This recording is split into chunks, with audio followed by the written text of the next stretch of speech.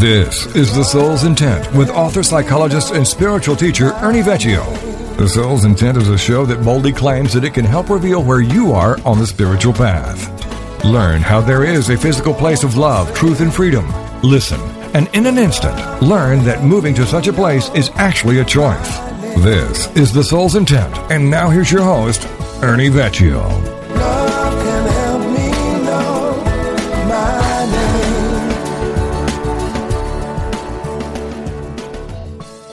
Yeah, I think that what people need to understand is that every belief that they have and every pattern of thought and every emotion that's attached to those patterns of thought are practiced, which means that they were firmly put into place with repetition and firmly put into place with habit. And so it's safe to say that in the habitual practice of those thoughts and ideas and emotions that we were pretending. And in the moment, we were, I was saying to you the other day that pretend and pretense are not that far apart. And that pretense is like a precursor to the present tense.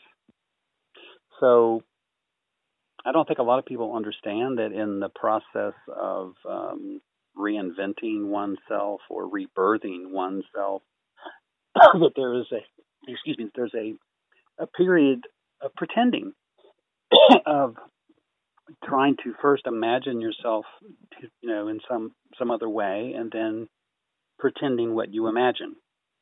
And of course, to the ego, it's going to feel in the beginning fake or false.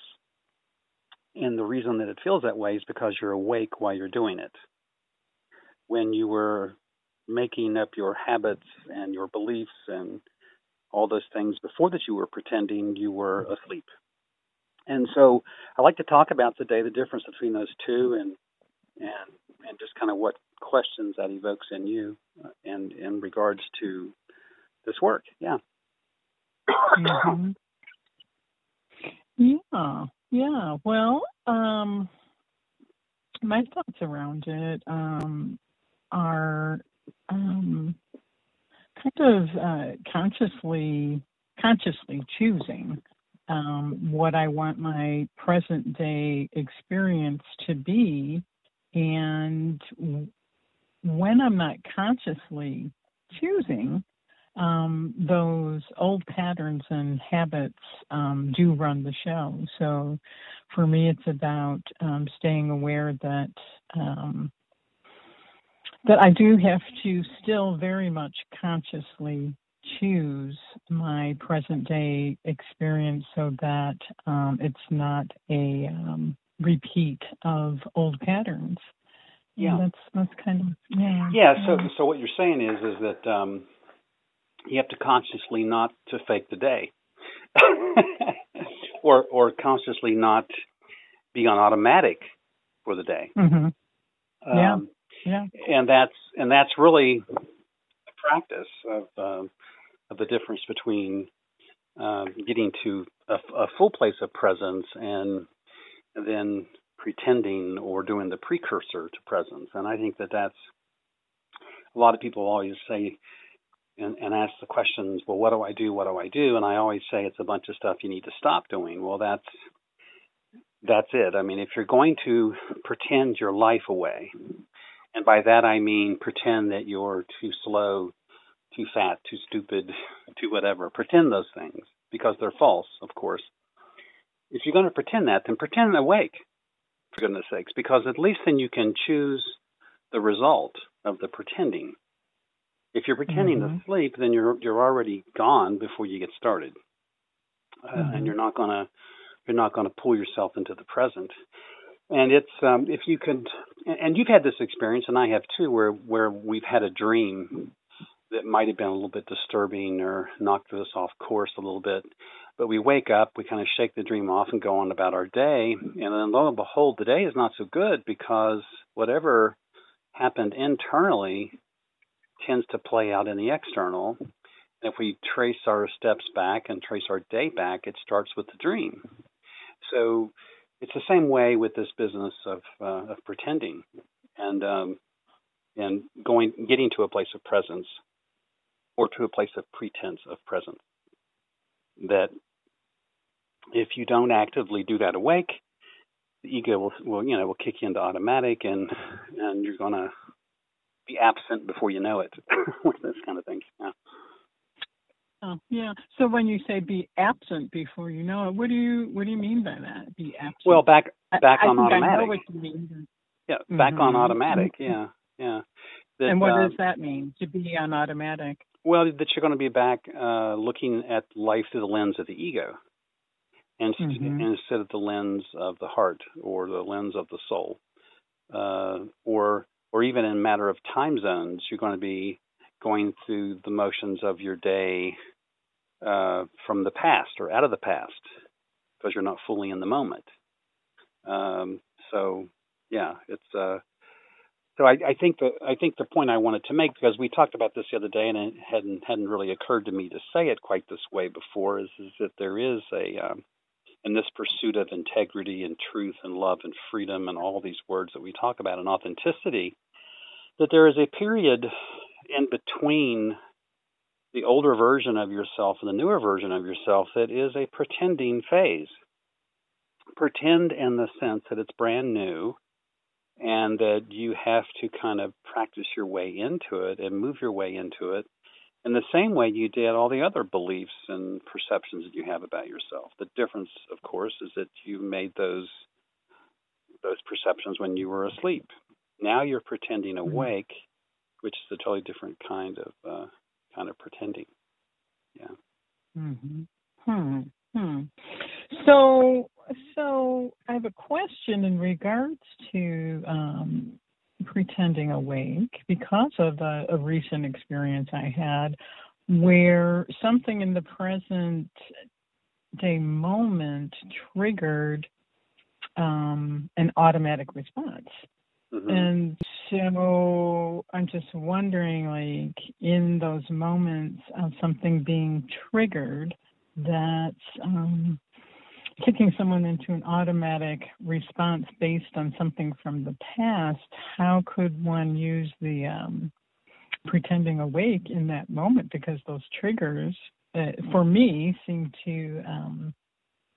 well, if you could imagine that pretending is nothing more than a wish, it's just, in the, we use all kind of language for this. In The Secret, it was, putting your thoughts out into space, and what was the word? Intention. Intention and pretending are the same thing. Intention and wishing is all the same thing. The point is that it's all kind of directed towards a future goal, future outcome, in the creation of something that isn't there, and now that it is there. So when you're being triggered by something that takes you into the past, you have a wish that it didn't happen. You have a wish that it would stop. You have a wish that it wouldn't take you away from the moment that you were in. But you have to make that wish consciously. You see what I mean? I mean, what tends to happen is we go into the wish, but we don't actually verbalize it in a way that causes it to not jerk us into the past. There's no way, if you have any triggers, and we all do, there's no way to eliminate triggers 100%, because they're always going to be there at some level. It's a matter of how long they debilitate you or how long they jerk you into the past. And so if you find yourself jerked into the past by a trigger of some sort, then you wish yourself back into the present. And you have to pretend, and you have to pretend it for a little bit, particularly on how powerful the trigger is, and how, and realize that the person in front of you that has hit the trigger is not the reason you regressed or the reason that you went into the past. It was stuff that you still needed to work on, stuff you still needed to kind of be aware of about yourself. Because if you let the ego will then blame the individual that is doing the triggering, when the real culprit here is the wound itself. And so making a distinction between the trigger and the source wound, and making a distinction between those is very important, because the trigger is present tense and the source wound is past tense. Mm-hmm. So you can can certainly be in a moment where somebody has triggered you, and then wish that it wasn't having the effect on you that it was having. And in the wishing, consciously and present and awake, you are pretending the reaction away, really. You're moving from emoting your way through it to feeling your way through it. Because emoting would have been past tense and feeling is in the moment.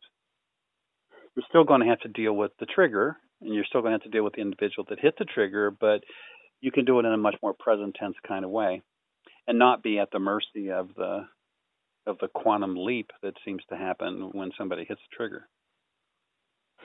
Yeah. Yeah, that's so true. And I hope that I remember that when I get triggered again, because it I would think one way to prevent those triggers from happening is when they do happen, to play it out differently. Mm-hmm. Well, I heard a comedian not too long ago say something that I really wanted to remember, and I don't know if I'm going to get it right, but he made a joke that we, for the first 6 or 7 or 8 years of our lives, we believe in Santa Claus. That you would think that by the time we're adults, we would believe in ourselves. Which implies that we all kind of start out in some pretending asleep state as we acquire beliefs about who we are and where we fit in the world and how we fit. And those beliefs, if never really tested, are filed away as truths. And they kind of stay there dormant and do what it is that they do in terms of our traits and personality and whatever, until something, brings them to the surface. And typically the something that does that is adversity or something like that. But so this business of pretending and pretense and presence, I just thought it was worthwhile that the listeners got a sense of that those are kind of overlapping in the same way that believing is overlapping, and habit and automatic. These are overlapping kind of terms that describe a dimension that one chooses to live in, which is past, present, future, or all at the same time. Yeah. Yeah, and I've heard you use the term deja vu moments, and that seems connected to this topic as well, because when you're on automatic, everything is kind of deja vu moments. Yeah, well, particularly when you think of emotions. Emotions are a reenactment of a previous feeling and thought that were combined during a moment of pain. And they were filed away, in the same way that we file away a feeling and emotion of joy. But unfortunately, the ego tends to remember the bad feelings and the bad experiences more than it does the good experiences. And so if you know that a feeling combined with a thought forms an emotion, then you know that you had a reaction to a thought that happened before. And now, since it's become an emotion, it is a reenactment of that thought, and then it usually comes with an action or a behavior or something. So that's how it stays up too. So yeah, and really, that's all a trigger is. A trigger isn't triggering your feelings; it's triggering your emotions. It's triggering a reenactment, and you're not the age. I always like to say to people that you're not the age that you are in that moment. You've regressed to a younger time, and you already know it's somewhere between 6 and 12 years of age. because that's the time when ego is becoming kind of crystallized and kind of firmed, as a firm structure. It can be younger. It can go as young as 3, but more often than not, it's typically around that 6 to 12, 6 to 13 years of age that we filed away some idea of who we thought we were and some pain associated with it, some idea of self that was not positive, and somebody triggers it and we go back to it. Mhm. Yeah. So do you think we ever get to a point in our lives, I would hope so, but do you think we ever get to a point in our life where what we're experiencing in the present day moment is kind of like this pure experience, and there's not a filter between our inner experience and our external experience, in the sense that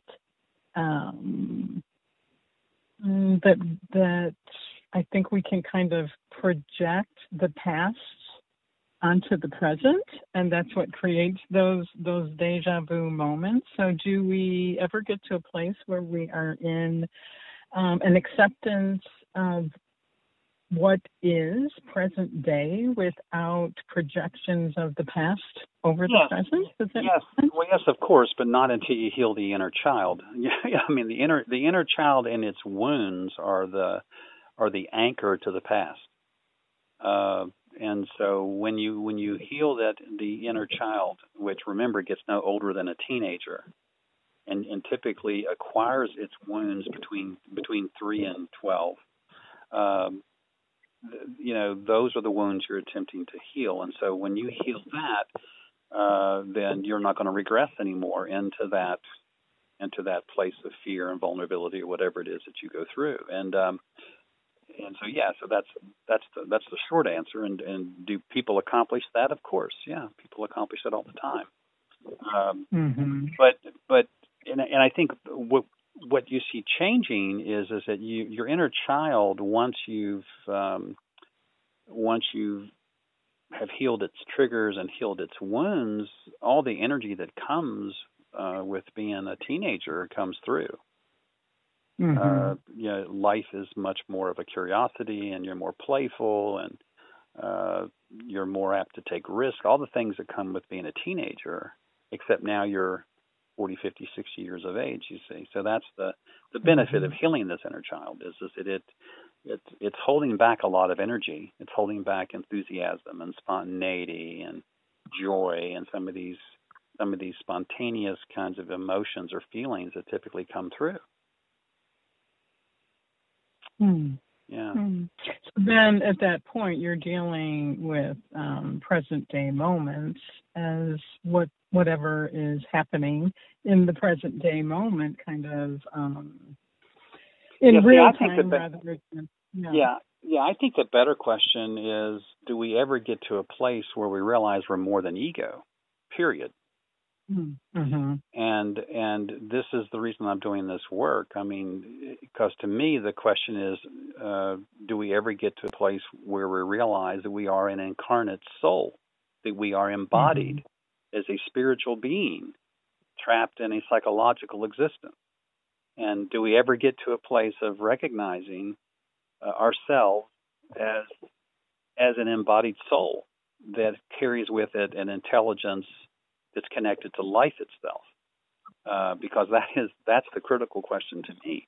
And so, yeah, I mean, to transcend the ego and all of the wounding of it is the precursor to arriving into this present moment. But to embody life, or to embrace life, is to embrace the embodiment that you are. And that's a different level of existence. And I don't think that, and so to go back to your original question, do we ever get to a place where we don't have that filter? That's the place. When you get to the realization that you are an embodied soul, that everything else around you that's tied to personality and ego is essentially made up about who you are. And why and when and what and where you are. All that's kind of made up at some level until they merge. Because in the answering of those questions, we're really are just being in that moment. Mhm. Mhm. And so, from that place, until and if you get to that place where there isn't that filter, you really can't experience the dimensions of love, truth, and freedom. No, well, no, not fully, because to me, we have to talk about this metaphorically. But to me, love, truth, and freedom is no different than standing under the sun with your arms outstretched and feeling the breeze on your skin. There's nothing to do to be in that other than to just be in that, and that is the dimensional sensation of the warmth of the sun on your skin and the wind blowing, all of that present tense kind of sensation, and that's it. Love, truth, and freedom is a sensation of the same dimension looked at from a different perspective. Truth is one perspective, love is one perspective, and certainly freedom is one perspective, but it's all within that same dimension. And so it depends upon what we're doing in a moment as to which one of those dimensions we're moving through or moving out of. But yeah, if that makes any sense. And I would imagine, depending on where a person is with their inner work, you can experience maybe sound bites or glimpses of love, truth, and freedom, but you can't kind of live in those dimensions in an ongoing basis. And actually you can't anyway when you're interacting with others in the world that aren't there. Well, I think the illusion is in the spiritual community is that we arrive to this magical place of presence, and then in that magical place of presence, there is no strife, there is no friction, there is no hardship or adversity, and that's just not true. It's almost like the myth that we've been given about drinking 8 glasses of water a day. 6 to 8 ounce glasses of water a day, and as to whether or not we actually need that much water. And then, then they came back out kind of after the fact and said, well, you can actually drink too much water, and you flush your system by drinking too much water. Right. Well, it's the same thing with this business of love, truth, and freedom, that if you get a dose of what it means to be in the dimension of love, if you get a dose of what it means to be free, if you get a dose of what it's like to stand fully in the truth, that dose is all you need that will last for months. It doesn't mean you have to live there all the time, because that would not be realistic, nor is it possible. That's almost that's almost like you need the right amount of oxygen to breathe. You need the right amount of food to live. You need the right amount. By right amount, I mean it's approximate and specific. And anything above and beyond that is too much. And the illusion of this place that we arrive to is that we move to a place of such abundance and such unbelievable presence and gift and whatever word you want to use. To me, it'd be like flying too close to the sun. That we physically cannot handle. It would not be life as we know it to be in a place where there is no friction, where there is no duality, where there is none of that. It's how much do you need to sustain the physical experience and sensation of joy. And my experience. That's a really good way to put that. Yeah, and my experience is it isn't that much. It isn't a whole lot. You don't have to be in the place of love, truth, and freedom 24 hours a day, 7 days a week. All you may need is an hour a month.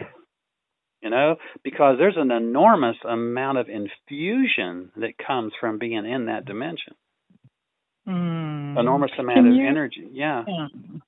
Can you expand on that word, infusion? I really like that word. Well, I mean that what I think of, if the body was was an energy source, and of course it is, and it runs without a plug in the wall or a battery, and so it's self-sustaining, it is self-sustaining, but yet it needs food and it needs water and it needs those kinds of things for the body to continue to do what it does.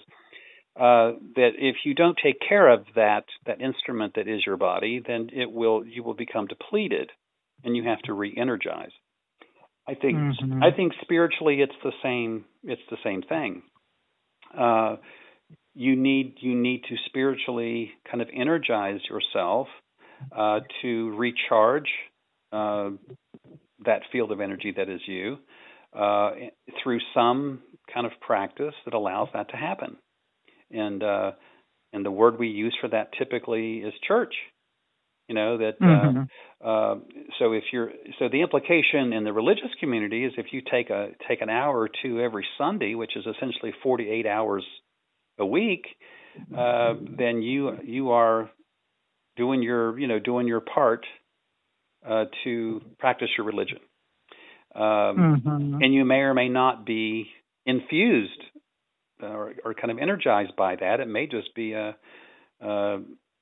going to church to eat ham and cheese with your friends. It may not be anything at all, and so which is what a lot of church is for a lot of people. It's an activity, but embracing life and the sacredness of life and embracing the preciousness of it and being grateful for the preciousness of it, these are the things that energize the soul. These are the things that energize that field of energy that is you.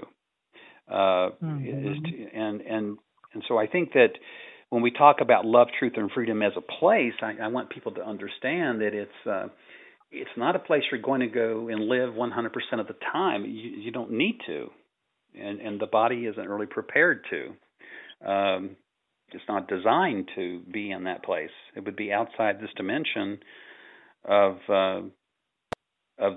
what we call life and the human condition.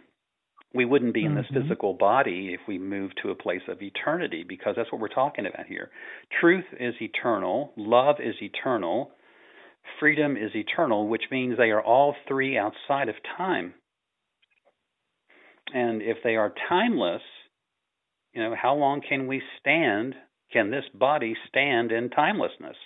It'd be no different than saying how long can we stand in outer space before we run out of oxygen? Probably not very long.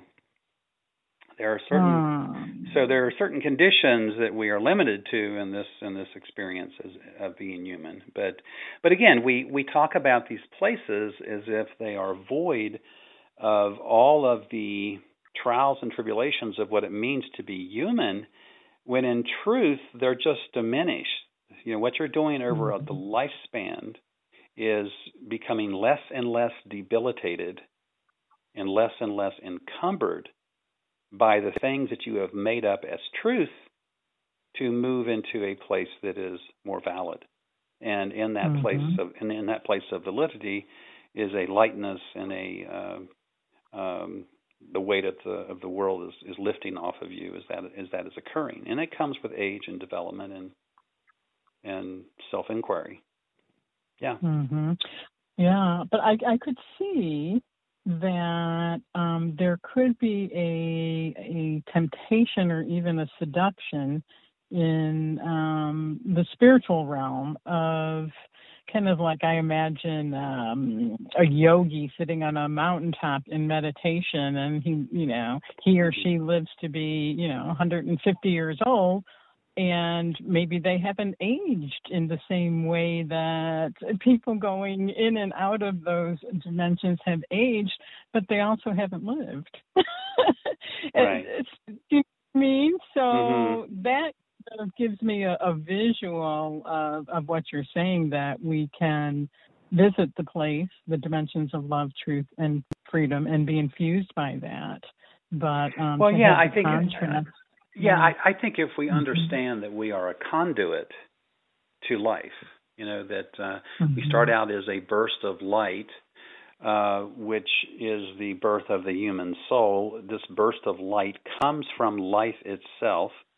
Well, that light is still connected to where it came from. And the antenna for that field of energy that is us is the physical body. And we have, so the key is to have a vertical relationship with it, you see, and rather than a horizontal in your head kind of relationship with it. And so we don't.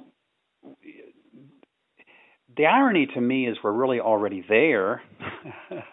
There's nothing that we really have to do. There's a bunch of stuff we need to stop doing. We are already in the dimension. Yeah. You could probably say that 1,000 times, and because that's so true. I mean, just in what you just said, that we're already there, and it's not that we have to get somewhere or do something to get there. It's things that we need to stop doing.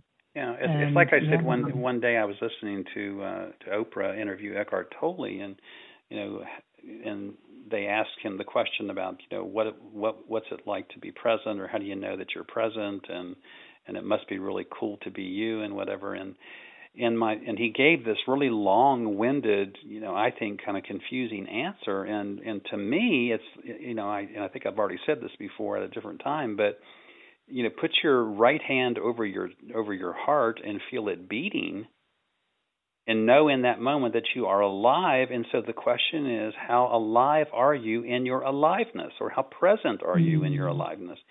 That's it.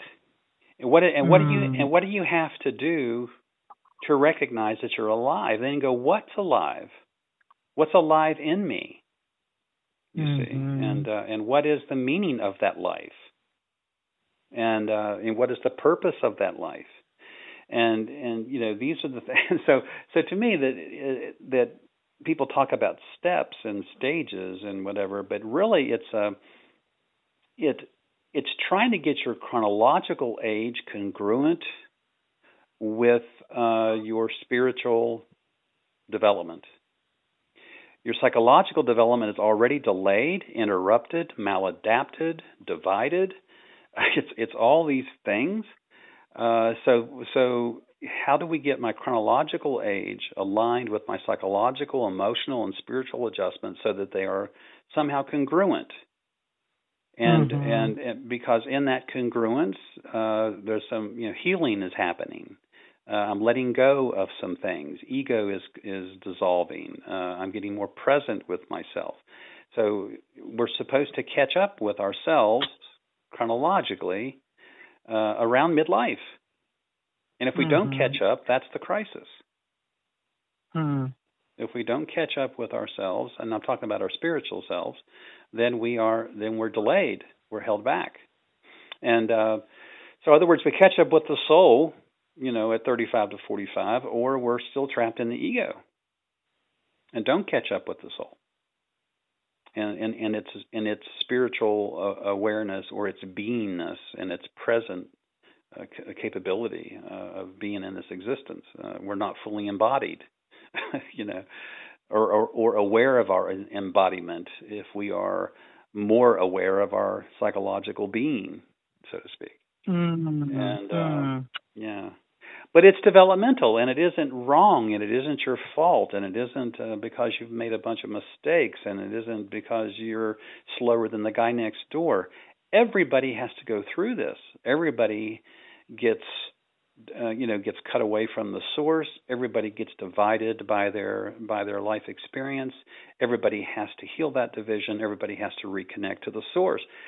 Everybody has to go through that. All that changes is what's your story, what context did it happen in. And so there is, to go back to what we talked about at the beginning of the show is that I wanted people to know that all of that you made up about yourself and all that you believed about yourself that turned out to be the ego and its traits and qualities and attributes, those were pretended before they became real.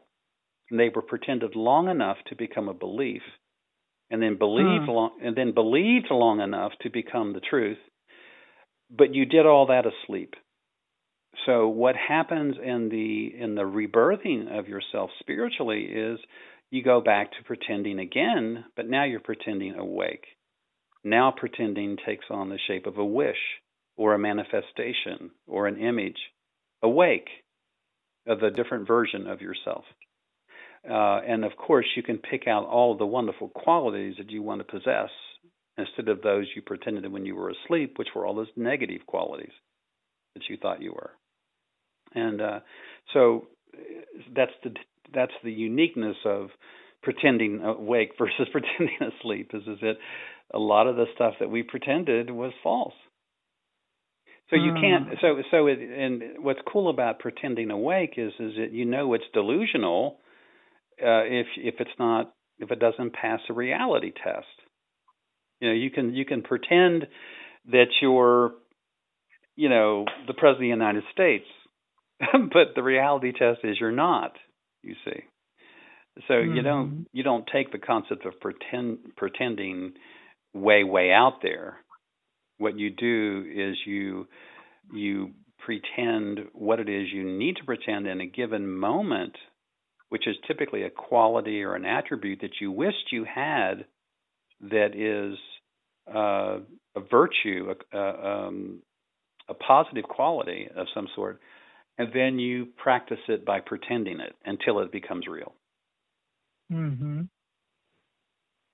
We talk about active kindness all the time in this culture. That you may or may not be a very compassionate person, but if you display an act of kindness, which is an act of compassion to another human being, you get a rush, the other person gets a rush, and you both walk away happy. Well, so an act of kindness is a form of pretending to get the payoff of the sensation of what it feels like to be compassionate. So it has a biochemical reward, Yeah. So I hope that's not confusing, because I know the word pretend sounds fake, but I want people to realize that pretend, pretense, these are words that are talking about time zones. Present is a time zone. It's here now. And to pretend, pretense, or to pre-presence, it's all kind of related. Yeah. No, I don't think it's confusing at all. I think it brings a lot of clarity to what the spiritual community talks about all the time, waking up. Well, what is that really? And how is that done in a healthy, balanced way? I think there needs to be a lot of clarity to go along with that. And I think this topic has brought some clarity to what does that mean to be awake in your life. Well, and do you want to wait to be shaken awake? I mean, imagine somebody grabbing you by both of your shoulders and shaking the bejesus out of you until you awaken, or would you rather awaken by choice, you see? And I can already tell you that if left to the ego to make that decision, you got to shake the ego awake. It's not going to wake up on its own. No more than it's going to shake you into responsibility, or shake you into integrity, or shake you into a place of truth and honesty. The ego isn't going to do these things voluntarily. So typically, the shaking experience that I'm referring to is some sort of adversity, some sort of hardship that grabs you in a given moment. Like we were talking at the beginning of the show about triggers. You have a trigger that throws you back on yourself, really, which is what happens is when you get triggered, is what the event has thrown you back on yourself. The question is how far back, and how long would it take you to crawl your way back into the present? You see, but it isn't a bad thing that those things occur. In most cases, the ego needs it to happen so it can stop doing that. When somebody hits a proverbial trigger of some sort. Yeah. So we can either pretend ourselves awake and kind of participate in that, or we can not knowingly wait for life to kind of do it to us, kind of give us that shaking awake. Yeah. Yeah, and I don't think, and I think you can't, I think that's the point. You can't pretend that you're conscious. You can't pretend that you are awake. Or I guess you can, but if you're not, it's then a delusion. So that's the trouble with the word pretend. It sounds faking, like you're faking something. And so I could change the word pretending to acting. Act like you're in the present. Act like that you are happy and joyful. Act the way that you wish that you could be in a given moment. And in the acting, which seems temporarily artificial, in the acting is the becoming. And again, using that word instead of pretend, it's the same thing. You acted before like you were a loser. You acted before that you were stupid. You acted before that you were ashamed and guilty. You were acting this way. You acted that way long enough till something affirmed it. Then you began to believe it, and it became your truth. It's no different. The point is that we're all actors and actresses in this experience. The question is, do you want to be an actor awake or an actor asleep? And I think that of course, we would all say that the ultimate goal was to no longer be acting, but as long, and instead just being. But in the world of interpersonal relationships and in the world in general, there's a fair amount of acting that still goes on. You see, that you can't always be around other actors. Sometimes you got to act with them or like them or some way that fits in with them. And so, but it doesn't make it artificial and fake. What it instead does is it magnifies the difference between the dimension of acting and the dimension of just being. And so pretty soon it's second nature, I think. I think what happens, I can only speak for myself, that I used to be a great actor, and I probably still am a good actor, but the difference is now that I just kind of be, and then the acting kind of disappears. But I can still do the acting, and I think at some level we all do that. But it isn't either or. This is the problem with all this work. None of this is either or. It's all both and. Right. Yeah. I was really looking forward to this topic today because, especially around pretense and pretending, and I'm sure there's something for me to see and recognize in what I'm about to say, that pretending or pretense has been like my Achilles heel in life. I can't stand it in myself, and I can't stand it in others. And so I was so interested in how is Ernie going to put this into context so that that Achilles heel that I've had throughout my life can be reframed. And you've done a really good job at that. Yeah. I don't want the folks to think that I mean pretending as being fake or artificial. It's really just a style of acting in the present, rather than allow yourself to be regressed into the past. And it's important to realize that we all started out, like I said, pretending and making up stuff about ourselves, and we did it for so long, so often, and so deliberately, and so much that it became who we were, and not realizing that the same kinds of practice and behaviors are needed to kind of offset those original things. And so the difference is you're now acting and pretending and behaving awake in terms of the person that you want to be, or the place that you want to be in, or the mood you choose to be in a given day. And that's it. I mean, believe it or not, you can choose when you get up what kind of day you're going to have. And the very choice, it's no different than the glass half full kind of thing. You can get up and imagine you're going to have a glorious day, and you may still have a lot of crap that happens in that day. But how you begin it, how you start it, makes a difference on how you handle everything else that follows. Mhm. Yeah. So. Yeah. Yeah. It's kind of like on our computers, we have all the default programs that just automatically run by default.